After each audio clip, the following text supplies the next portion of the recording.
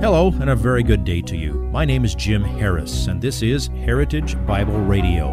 Heritage Bible Radio is an extension of Heritage Bible Church in Boise, where it's my joy to serve as the teaching pastor.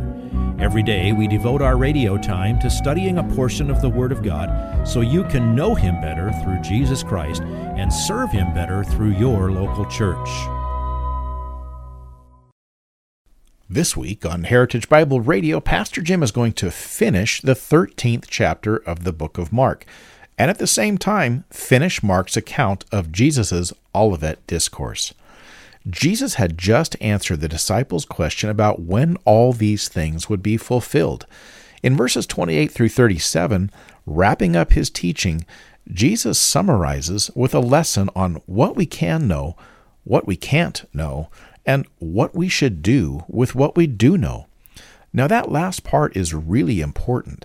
What should we do with the knowledge God has given us about what will come to pass at the close of the age? Well, you'll find the answers this week, and here is today's slice of the sermon entitled, "This Generation Will Not Pass Away." When he says, "Truly I say to you," it's really important. He just told you, learn this, know this. Truly I say to you, this generation will not pass away until all these things take place. When you see the events of the 70th week of Daniel taking place, know that the kingdom of God, the second coming of Christ, are about to appear. It will all be fulfilled within the generation which sees those things begin to happen. Now, don't be surprised. There's big debate over the meaning of this generation. Some say it is the disciples' generation, and all these things had to be fulfilled before the disciples died. Well, they bumped off James as early as Acts chapter 12. Didn't get a very good start on all of that. He didn't even live to see the temple destroyed. Most of the apostles didn't live to see AD 70. Some say that Jesus simply made a human guess. He expected, as a believing Jew of those days, that the kingdom of God was going to come soon, and, well, he just made a little boo-boo. After all, verse 32 says, "Of that day and hour no one knows, not even the angels in heaven, nor the Son, but the Father alone." Some people take that and they go too far. Jesus didn't make a mistake. He wasn't confused. The clear fact is, Jesus doesn't designate any specific historical time for his second coming.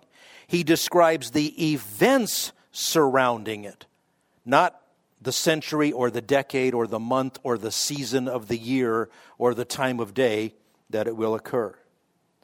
There's another group, and there are some among this group who are probably going to be in heaven with us, but they hold to the so-called preterist interpretation of this and the book of Revelation. Preterist is based on a Latin word that means history. They say this generation is the disciples' generation, and all the events that he has mentioned in this chapter refer to the time frame from when Jesus spoke that through the destruction of the temple in AD 70. In other words, almost everything in the entire book of Revelation is history, not future. Now, that just doesn't fit. Trust me, AD 70 was a terrible time for Jerusalem. It was a lousy time to be a Jew living in Israel. But what happened there is not what Jesus is describing here. What's in this chapter, remember, it's all worldwide. It's not limited to Jerusalem. None of these things in this chapter happened in AD 70. There were not worldwide famines and earthquakes. Believers were not hated by all nations. There weren't Christian believers in all nations. Gospel hadn't gone there yet. There was not an excessive abundance of false Christs. There was not a preaching of the gospel to the whole world before AD 70. The abomination of desolation certainly hadn't taken place. The sun and moon darkened and the stars wrenched from their places in the sky. That didn't take place. And you know what? One really important detail. This one kind of wraps it up for me. Jesus didn't appear in AD 70. None of these things happened by AD 70. If, as our postmillennial preterist friends say, if the teaching here is symbolic or allegorical, what's it a symbol of? Find me anything between the night Jesus spoke this and the destruction of the temple that matches any of the description of any of these things. You can't just... I actually had a friend one time, and bless his heart, I know he loves the Lord, and I talked to him about a specific thing, and he said, in prophecy, and he said, it's just symbolic. Well, symbolic of what? I mean, if you are driving down the street and there is an octagonal red sign, do you say, it's just symbolic? No, the sign specifically means something. Can't just symbolize it all away. Those things didn't happen in that generation. But there's another interpretation. Some say this generation will not pass away means this generation, the Jewish people, will not pass away. Now, I'll grant this. The word translated generation is genea, from which we get genealogy. It can mean a generation, which I think it does here, or it can mean a race or a family or a clan. So it is a possible interpretation. If that's the case, the meaning was the Jewish people will not pass away until God has finished dealing with them in the end times, up through and including the second coming of Christ and the salvation of all Jews alive at that moment. Now, it's true. I mean, the existence of the Jewish people is astounding. It just doesn't fit the context. There are a lot of ways that Jesus referred to Israel many times during his ministry, but he never called them this generation. So you can't just take a word and, parachute a new meaning into it in the context where you want it.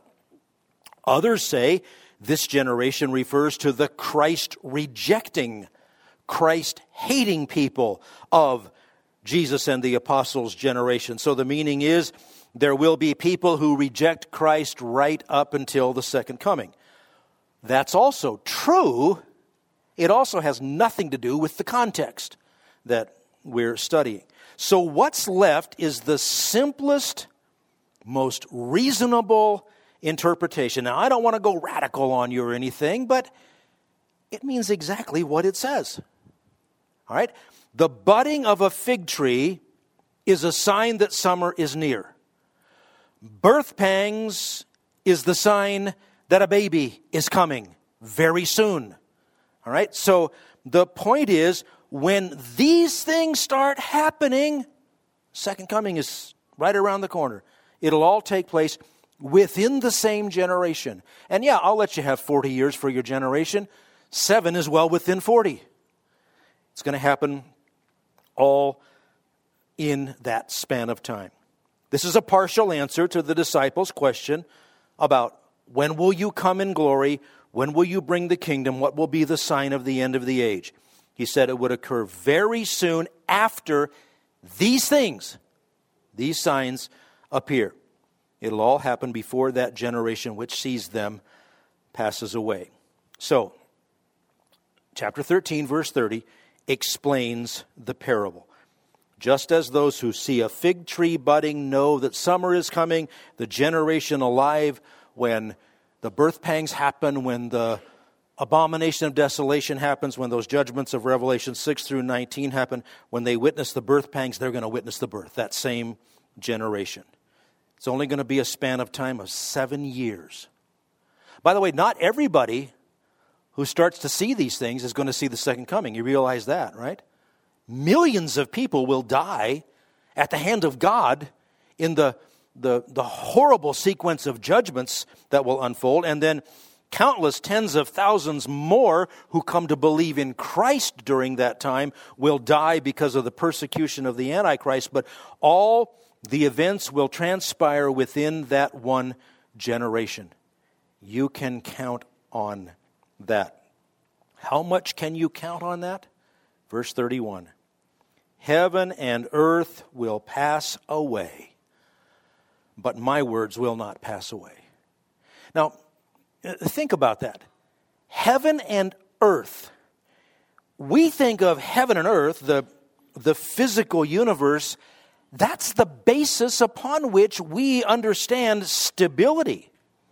We set our clocks, we determine our calendars by the courses of earth and sun and moon and stars in heaven. We rely on a steady rhythm of the seasons. Yesterday, our youth raked up countless thousands of leaves, and that's a cool thing to do. And you know what? We never do that in May because everything's so consistent. November's the right time to be having a leaf raking party. And he's saying, everything that you anchor your sense of stability on, it's all going away. Read about it in 2 Peter chapter 3. Read about it in Revelation 20, 21, 22. It's all going away. Well, if everything that we think of as the basis of our stability is going away, what do we have left? My words shall not pass away. If you would like this message on compact disc, let me know and we'll send it to you. You'll receive the entire message, not just the portion on today's program.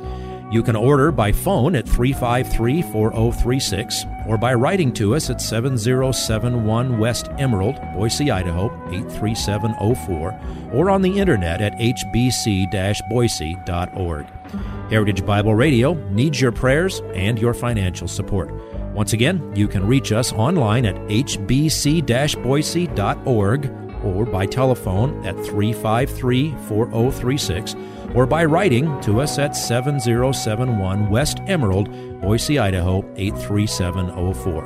And if you need a church home here in the Treasure Valley, I hope you'll visit us any Sunday at 7071 West Emerald. For Heritage Bible Radio, I'm Jim Harris. See you next time. Bye-bye.